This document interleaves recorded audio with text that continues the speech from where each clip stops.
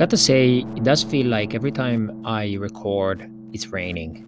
So I can see a pattern here. If it's raining, I'm inside and I'm recording. And I would like to start by asking you a small favor, which is if you enjoy these small pills of wisdom, philosophy, thoughts, call them whatever you want, I just ask you share them with one friend. Share them with one friend, and if they subscribe, we have one listener more, and if they share it with a friend, we'll get more and more and more. And that's the way that we get more followers, and we get to keep on doing this. And that is the way that you can be kind. I took more than one idea from my mama. I mean, she taught me a lot of things, starting probably from one of the most important of my life, which is the ethic for hard work. She used to work all day, cook for us 3 warm meals a day, and us being, my dad, my brother, and also my grandma was living with us. My grandpa lives now with us, or with them in Italy. She still cooks for everybody, washing clothes, washing the dishes, and many nights were spent at the table doing accounting and invoicing with my dad before they would have actually someone doing that for them. And I remember her always working hard, but that doesn't mean that she wasn't there to help others. She actually was always there, always ready. Even on a very shitty day, she still be kind to people.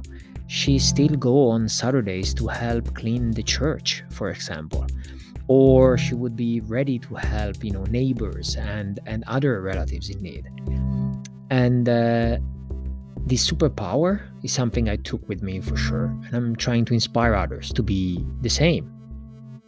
I have a poster by Anthony Burrell in my working room that says, "Work hard and be nice to people." I think that could very well be my mom's life quote. And being kind is actually harder than being an asshole. It's very easy to treat people bad. It's very easy to react bad when something, not perfect happens to you. And it's very easy to treat the people you love with less respect than others, because it's just, they are around you. So whenever you feel bad, it's just so easy to treat them bad. Well, if you learn anything today, is that kindness goes a long way.